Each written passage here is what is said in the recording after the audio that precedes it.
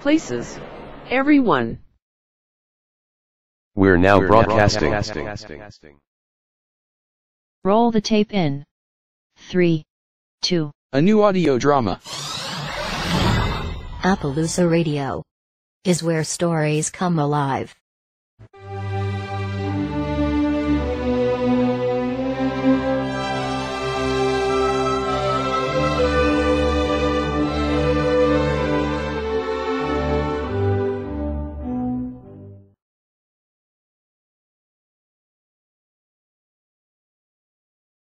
Bear or steer?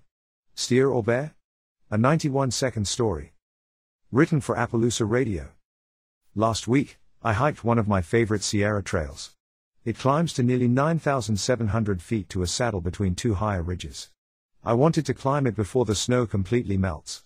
On my way down, as I rounded a curve, I saw a large black bear coming up the trail, swaying its head, sniffing, as it slowly walked. This hike had been a last-minute decision. I had grabbed only my lightest pack, forgetting both my bear spray and my gun.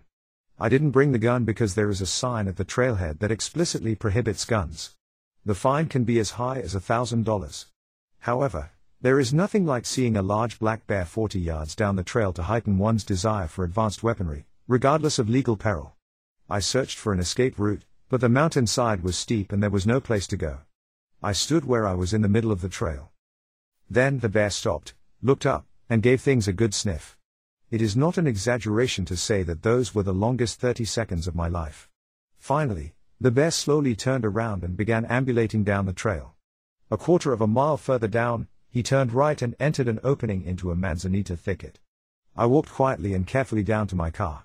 Inside, my heart raced, and I was drenched in cold sweat. Sitting there, I was reminded of another incident that happened about 25 years before. For the summer, I had rented a rustic cabin just south of Blowing Rock, North Carolina, less than a mile to the Blue Ridge Parkway. There was a trail I loved to hike that went back to a series of waterfalls. Not that long, about 16 miles, round trip. Some of the trail passed through pastureland where cattle were grazed. The trail's designers had created a series of one-way, trap gates which allowed hikers to enter the pasture but kept the cattle from getting onto the trail. When I say trap gate, I mean just that. Once in, the only way out was to move forward on the trail. The gate would not open in the other direction. On one hike, I entered a trap gate, but found a large steer leaning against it, completely blocking the exit. I tried to shoo him away, but he would not budge. I was carrying a large pack, which meant the opening in the trap was tight. I struggled to get my pack off, and then climbed onto the fence and pushed it over the side into the woods in the general direction from which I originally came. Then I climbed over. Not on the trail, but in the woods. I trudged back a mile or so, and then decided to give the trap gate another try. This time, the steer had moved away. Nonetheless, he carefully eyed me as I crossed his pasture. I was glad to be through the trap gate on the other side. Steer or bear? Hikers are not always welcomed by the locals.